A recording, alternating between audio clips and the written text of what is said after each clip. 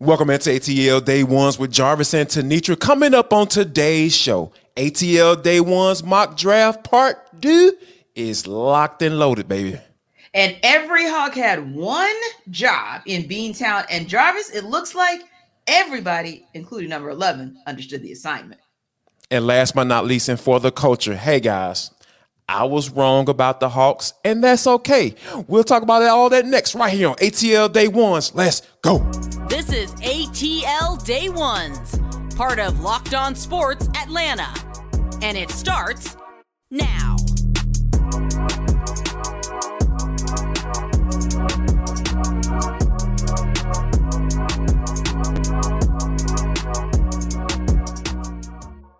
I want to start off by saying thank you for making ATL Day Ones your first listen of the day. Remember, we are free and available wherever you download your podcast. And wherever you download your podcast, really appreciate you in advance for a 5-star review. Go ahead and do that as you go along and download this show. It is ATL Day Ones, part of the Locked On Podcast Network, your team every day. Today's episode of ATL Day Ones is brought to you by FanDuel Sportsbook. Make every moment more. Visit FanDuel.com/LockedOn today to get started. But T, when we think about, the ATL Day Ones mock draft and how big of a deal it is and how everybody's been clamoring for it, and the Atlanta Falcons, Terry Fontenot and Arthur Smith were even talking about it yesterday in their prep. No, I'm kidding, folks. I'm kidding. But, hey, they should take a look at it because we've done our research and we've checked this thing out. And, yesterday we started off with the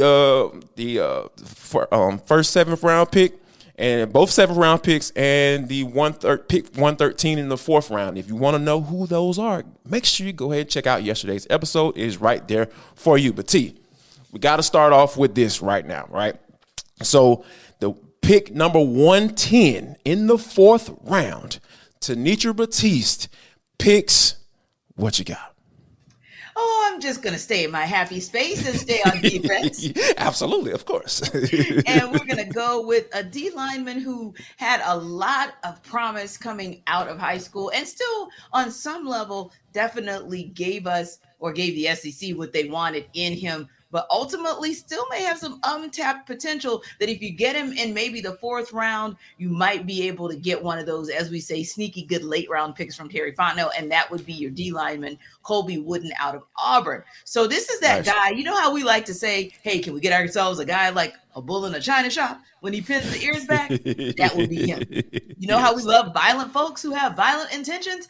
That would be him as well. So he's the kind of guy where, okay, Jarvis, you're not going to necessarily use him as an every down type of D lineman, nor do you need to, because at this point, the Falcons do have an embarrassment of riches, and you never know whom they might be able to pick up rather in that 3rd round or even that 2nd round. And you and I already know we want them to go in the 1st round, but he could definitely bring something to this defense to give them even more depth, if you will. So you talk about him being at least consistent in terms of being a pass rusher who also helps with run defense, right? So if he's that guy who you don't need to rely on every single down, he could definitely be a good guy who could give you maybe not a lot of burst on the edge, Jarvis, but enough of a burst on the edge. And again, he might be a little bit of a project. So therefore, you might be able to get eventually somebody who could have that sneaky good value in that later round.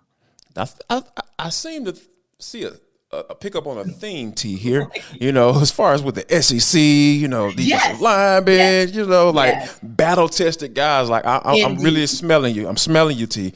And here's the thing. I stayed in the SEC as well. How about this?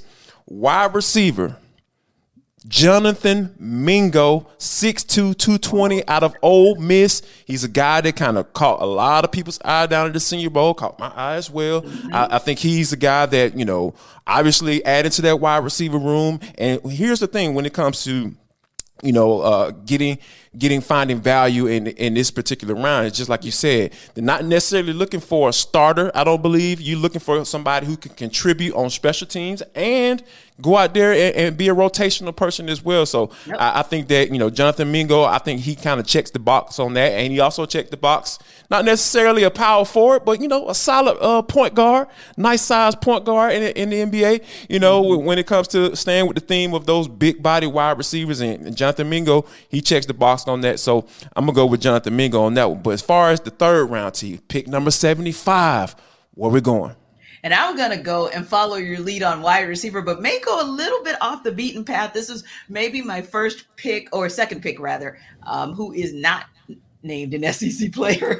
Yes. But that would be, I thought it was interesting because we're looking for somebody who may have had at that kind of that breakout season that tells you, hey, this is a guy who potentially could come in and kind of pick up where he left off in his last year of college eligibility, right? So I looked at a guy, Trae Palmer, out of Nebraska, because because I thought he was interesting just in terms of someone who kind of exploded and had that high productive season kind of that last year. And you're like, okay, if he had this maybe all of his seasons, then we could be talking about a second rounder, maybe even, a late first rounder, if you will. But again, we're talking about vertical skill set, if you will. So for him, he's really high in terms of being able to just really get up there. Another thing, game-changing speed. We're looking at a core in, Drake London. He's a fairly speedy guy, right? So you're looking at a core as far as moves well for his size. Yeah, I'm sorry. Yeah, well, exactly. So when you look at him and you say, hey, for his size, not too bad, right? But if I look up and down the depth chart, and as we kind of look at the receiver room and the tight end, it's kind of a one and the same type of room. If I kind of look at the depth chart, I'm like, okay, they picked up Scotty Miller, kind of has a little bit of that piece there as well. Everywhere else, I don't know about you, but I'm kind of looking like, okay, where's the speed? Kind of like, okay, where's the burst? And to me, that's where you can probably pick something up for him. The other piece there as well is this: when you start getting into the third and fourth round, you kind of called this out yesterday on a couple of your guys, and I'd call him out for him as well. That same burst, that same speed that I'm talking about is something that you could use on special teams. So I think he might be a guy that Marquise Williams might like as well, where he can be that interchangeable guy, maybe like a Frank Darby started to show himself to be as well. Maybe you can get somebody like a Trae Palmer to be able to do that, but maybe be just a little bit more effective sooner at the wide receiver position, in addition to what he can do on special teams. Yeah, I feel you on that. I really like that pick, because one of the things that Arthur Smith kind of hinted at throughout the season, after games or during the week, and as far as leading up to practice and leading up to games, is the fact that being able to take the top off of defense, like you have to be able to do that, right? Like you need to have somebody that can do that. Now, Drake London is a guy who can catch over the middle and make those tough catches and contested catches and everything like that, get those 50-50 balls. But you got to have somebody that you can take advantage of when you want to go to your shot play, right? When you want to take a shot downfield and go deep. Kyle Pitts, he can qualify for that, but you want to have somebody who specifically is built to do that, right? And to having that top end speed like that, I think that's going to be something that Arthur Smith definitely taps into. Now, for me, I had to go. I'm tapping into the whole Senior Bowl piece, because we know the Falcons have drafted, I think, at least 10 guys from the Senior Bowl over the past couple of years. So I'm staying with that trend. So at pick number 75, I'm going with cornerback out of South Carolina, Darius Rush. He's a guy that caught my eye down there because he is somebody who one trait that I always look for in cornerbacks is the fact that contested balls, right? Like if you are getting the ball caught on you, I want to know that you're at least going to be right there to make the tackle. Like, because one of the things that is a definite red flag for probably not just me, but everybody else is if you're getting balls caught on you and you're nowhere in the picture, like that is not good. But Darius, he's a guy that if he got beat down in one-on-ones, we know those kind of cater towards the offense as far as in those individual drills. He was always right there.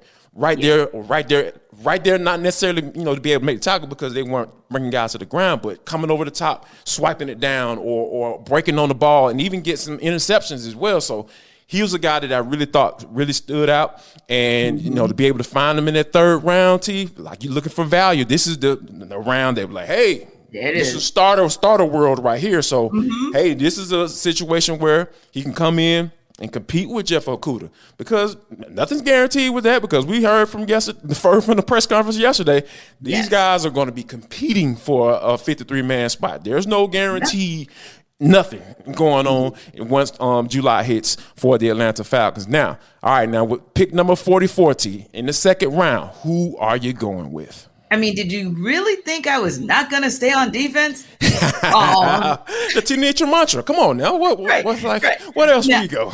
Now, what I will say, Jarvis, is I did have a little back and forth, so don't be shocked about the same on tomorrow when we reveal our first round pick, right? Our selection at 8 or wherever.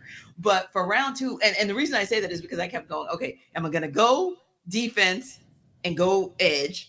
Or am I going to go offense? Because I really haven't spoken on, and I do know that left guard situation is still in flux, right? Mm-hmm. Oh, but I kind of yielded to, my inner desire to have a defensive guy. So I went with Thule, and I might mispronounce it, but I bet I get it right if the Falcons. I know where you're going. Yeah, I bet I know you're talking about. Falcons draft him. So Thule Tuipulotu. I think I got that right. Out of USC, Yeah, out of USC, exactly. So this guy had what you want, Jarvis. You want a guy who's trending up each and every season. So he's the guy who led the nation, 12 and a half sacks last year. Literally, you're talking about 37 QB hurries. And the reason I point that out, are you salivating too? Right? I'm being extra. Yeah, I'm being extra. Sorry. No, it's fine, because you look at him, size, versatility. We keep talking about that versatility, right? So if you look at a guy who could be in a starting space, but also could be a rotational guy, you can kind of plug and play him in. And can you imagine if he was already that good, and then he gets to, and I, put kind of quotes around it, if you will, but he gets to be under the tutelage of Calais Campbell, David Onyemata, Grady Jarrett. I mean, how great can he be? To me, he seems almost like, remember last year when we talked about Arnold Ebiketie and we thought, okay, we're seeing some things, where AK could be that guy, and he still has potential to be that guy, right? But with a little bit more of kind of under the tutelage and maybe one other season under somebody great like a Ryan Nielsen, some really, really good things could happen. So I kind of see he's that same guy. I think my only hesitation slightly was you just never know, because he's edge. You don't know whether or not he's a guy who will actually be there at 44. But on the same token, that I still believe that 8 and 44 are not solidified as far as where the Falcons will land with that second and first pick. Yeah, that's the thing that that's the beauty of the draft, right? Like, everybody have where they feel like the Falcons should go. We're talking about where we feel the Falcons should go, and I think that in that second round, like, you don't know what's going to happen, because a lot of guys are going to get pushed down. Because guess what? If the quarterbacks run off the board in that top of the first round, it's going to have an effect on what's going on in the second round. That means some quarterbacks may get pushed up. There may be some positional guys are going to be moved around. Like, okay, here's the position where, it was a run on quarterbacks, but here's where there's going to be a run on this particular position now that those quarterbacks have started going. So I love the pick, by the way, too, because I think Tui is a guy that I haven't got a chance to check out, but I think now that you brought him up, I'm going to have to go get my eyes on him and see because you would like all the violence. Yes. I need that violence, T. We're almost, a little bit more than 24 hours away. So, yeah, I'm definitely looking for all the violence I can find. And speaking of violence, T, with the 44th overall pick for your boy, now, I am a guy that has been super tired of this whole round robin of undrafted guys and guys who've moved from tackle to guard. No shade, Elijah Wilkinson, you know what I'm saying? I found a guy that is going to be able to lock in, put a pin on it, and put his pin on it in that left guard spot. And if Drew Dahlman start acting up, he can drop in the center spot as well. I'm going with this center guard out of Minnesota, John Michael Schmitz. This dude, absolutely. I'm going to continue with the Senior Bowl trend till you know how I get down. I see guys that I like, and I just run with them, right? So he was a guy that one-on-ones. I'm talking about locking down. Guys try to bull rush him, snatch, and all that stuff. He's like, nope, I'm still right here with you. You're not going anywhere. So he's got a mean streak in him as well. So, yeah, I love John Michael Schmitz, the center guard out of Minnesota with the 44th overall pick. Now, T, we asked Trae Young to put on a Madison Square Garden type performance. He was in TD Garden, and he was the gardener. We'll talk about next. But first, we got to talk about Built.com because it is the most amazing protein bar you'll probably put your mouth on or put it in your mouth. You know, however you want to say it. You know, I'm going to keep it moving because I'm a 12-year-old at heart. So I'm going to try not to laugh. But, you know, they have all the different flavors that you want and that you're looking for, because here's the thing.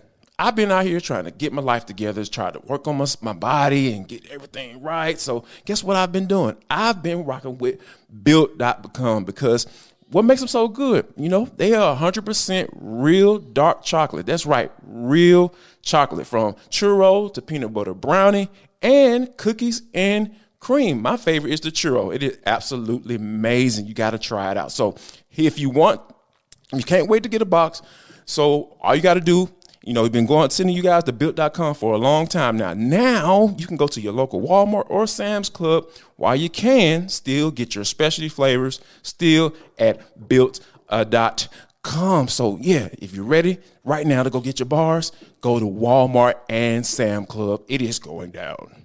Jarvis, I don't care how you put it. You can say that Trae Young put on for his city up top. Check.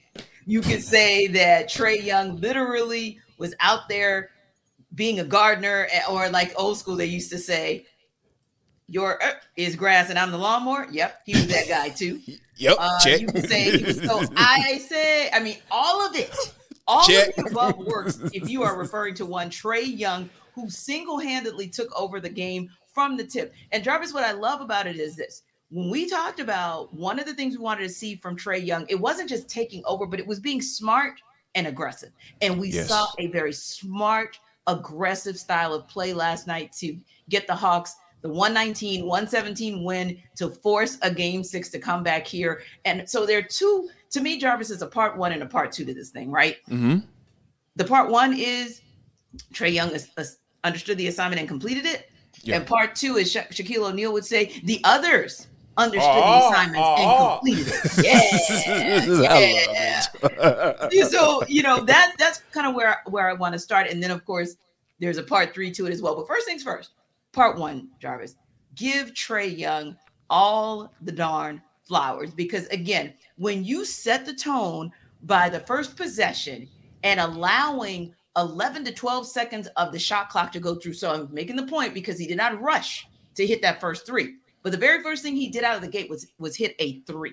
And that to me set the stage, regardless of the fact that Boston went up by 13 and the Hawks had to battle back for the win. That he set the stage. So 38 points later, right? 13 assists later, 2 steals later, and the Hawks live another day because Trae Young did exactly what he needed to do. Yeah, and that's the thing that I really love and appreciate about Trae, because at the end of the day, like, I'm born and raised from Atlanta, like, and I want this team to do well. Yes. I understand the last time they had a superstar on their squad, and that was Dominique Wilkins, and they traded him away. And I understand the narrative as far as, oh yeah, the Hawks are going to tear it down, or Trae Young may be on the trading block. I'm not excited. I'm going to get excited about that type of stuff. I don't know how people, broadcasters feel in this market, but for me, I don't get excited about that type of stuff because I know the history and I know where it comes from. So for me to sit up there and watch that game, I was literally in awe, because we talked about what he needed to do, the type of performance that he needed to have with DeJounte Murray being out, and he went out there and did it. And what really got it for me, where I was I just started laughing and I started chuckling to myself. I was like, this is really dope, is when he hit him with the ice tray after he hit that shot. And I was just like, man, I haven't seen that in a long time. Yeah. Trae actually looked like he was having fun, Yes. And that's the Trae Young that we need. We need the guy out there having fun, not trying to answer questions and being his leadership being questioned and, oh, you the doggone problem. You getting folks fired. I don't want all that. I don't want that drama. And I'm sure he doesn't want it either. So to see him having fun last night and looking at the crowd after he hit that shot and just Yeah, I know it's cold up in this joint. Yeah. I absolutely loved it, T, and I'm all for it on Thursday when they get ready to start rocking again. Indeed. And I love the fact that when we saw that out of him, it was like the entire team didn't sit back and say, oh, okay, we're just going to let Trae win this thing. Like everybody else understood. Yeah, Trae can have a 38-point, 13-assist night, but guess what? You all, and also I want to give him credit for being efficient, because a total game of 4 turnovers, when there have been games where we've seen him have 5 in the first quarter. Yeah. Played an efficient game, but the team figured out, oh my goodness, if we're going to win this game, we got to do something too. We can't just stand back and watch Trae do his thing, John Collins. So he may not have given us the double-double. Respect, my brother. Exactly. But you got to give him so much credit for also having an efficient night, because it wasn't just 22 points, Jarvis, but it was 9 of 18 from the field. It was 4 of 9 from 3. So again, that is smart basketball. That's the smart basketball that we needed to see from him. Also, Bogdan Bogdanović, because we didn't know if Quinn Snyder was going to go, quote unquote, kind of small ball and kind of stick with a shooting guard in that space, or if he was going to go kind of the 3 forward style. We didn't really know what he was going to do. Decided to go with Bogey, and Bogey delivered just enough in the 18 points. Got 5 assists, 2 blocks. 2 blocks. Yeah. And the reason I mentioned that is because you can look down that entire... He can D up when he wants to. Exactly. He will D up when he wants to, or when you need him to. And so you look down that whole 9-man rotation, Jarvis, whether you're looking under rebounds, steals, blocks, whatever the case may be, that was also to me very encouraging to be able to look down the entire rotation and see that each person contributed 2 ways, because the 2-way play, I don't care if it was just a 2-point win, the 2-way play puts you in position to even come back from that deficit and win the game. Yeah, that's the thing, like when you're talking about coming back from a deficit, right? Because it seemed like Boston was in the control of this game from the most part, and then the Hawks were just kind of sticking around, not letting it get up to 20, 25-point lead or anything, or 30 or whatever. It was just like around 10, 12, 13, and then next thing you know, it started getting down to 8, and then you start down to 6, and then when they hadn't had a lead to when they were up in the second quarter, once they took the lead in the fourth quarter. So just the resiliency that this team played with and showed, I think it was refreshing. It was refreshing to really watch. And then I just love how the whole scheme aspect of the game, as far as Quinn Snyder with playing around with different lineups and having Jalen Johnson in there with Onyeka Okongwu and doggone Clint Capella. Like, that was something to see. And I was like, oh, okay, this is how you working it. And then having Jalen Johnson defended on the perimeter. And I'm just like, whoa, what is this? So I was like, okay. Very necessary. Yes, very necessary. That's the perfect way to put it. So I think that playing around with the matchups, Trae doing exactly what he was called to do, which is lead this doggone team and go out there and get a dub on the road in the Garden. The Gardener was in the building, T, and I absolutely loved it. And what you just said is why I think they still have very much a chance on Thursday when DeJounte Murray is reinserted in the lineup, because Quinn Snyder showed even last night how he really does have the touch when it comes to not just realizing that, okay, we need to do some switches, I need to play around or tinker around with this rotation, but being able to do it in the moment. It reminded me, his tinkering around with the lineups last night actually reminded me of something that he did in game 3, and even in the loss in game 4, by the way. There were moments where he immediately called a timeout, right? Didn't wait for the lead to get out of hand for the Celtics, or didn't wait for the Hawks lead to be whittled down to nothing. He called timeouts in a timely manner, and I feel like being able to do that, being able to see who's the hot hand or where do I need better 2-way play, that's how he's going to make, to me, an easy reinsertion of DeJounte Murray into the lineup. And think about it. Even in these games, these games in this playoff series, although the first 2 games kind of mirrored what it looked like in the regular season, where you had the 13-point wins by the Celtics, the one constant, taking nothing away from what Trae did in game 5, but the one constant has been DeJounte Murray. Right. So I'm confident that Quinn Snyder is going to find a way to get him back involved in the right way and in the right spaces and places to potentially force a game 7. Yeah, and I think that, and Trae kind of has to come with the same mindset too, right? When you think about, being able to insert himself early on, making sure that, hey, I got my stroke tonight. Let me get going, and then I'm gonna make sure everybody else get involved. And I think that's not gonna be the thing that we don't have to really necessarily worry about too tough when it comes to, what they have, going forward and thinking, okay, DJ, we know you got to get the rock in your hands from time to time, and I think that once you have that, we can get going and making sure that we are where we need to be. Indeed, and Trae Young had something to say for the South, who had something to say last night, and every dayers, we know you guys got something to say too. So let us know what your thoughts are about the fact that the Hawks forced Game 6, forced this series to come back to Atlanta. We always appreciate all your thoughts, and we hope that you guys will continue to give us feedback on what you think about our mock draft picks. If you have some different thoughts on your mock draft pick, let us know who you think, especially for tomorrow, because we might just insert you into the show and let everybody know what you guys think the Falcons will do, whether they pick at the 8, go up, or go back in the draft. So don't forget, check us out on YouTube, because of course you can see us in all of our draft night glory, or you can check us out wherever you download and listen to your podcasts. But T, this is For the Culture. It is the intersection between sports, entertainment, the culture, and sometimes whatever the hell we want to talk about, because that's just how we get down on this show. Today is no different. T, I was wrong about the Atlanta Hawks because, I do my little sports extra appearance from time to time. So I was on there Sunday, and they asked me, because of State Farm Arena being double booked on Thursday, they asked me, should we be concerned that Janet Jackson, the icon, may be moved or may have to move to a Friday because of the Hawks coming back to Atlanta in their series against the Boston Celtics. And, of course, I joked about it and said, there's no worries. As a matter of fact, you can go and get you some hotel rooms and book. Don't even worry about getting insurance, T. So, I hope y'all didn't listen to me because, hey, our players mess up sometime too. So, but yeah, I think, T, the way Trae Young played, I'm so glad that I was wrong. And then, hey, you move into a Friday, all you got to do now is just deal with all that Taylor Swift traffic, T.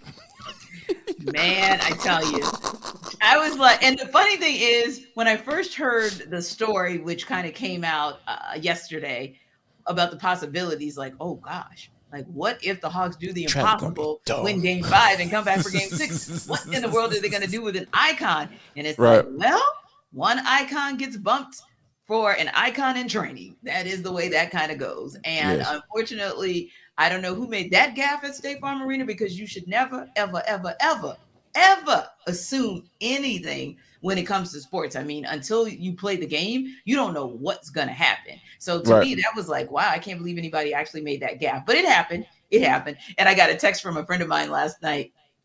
First thing she said was, hey, sis, so about that Janet Jackson concert, now that the Hawks have won, what do you think is going to happen? And I was like, oh, the word just dropped. That concert's moving to Friday.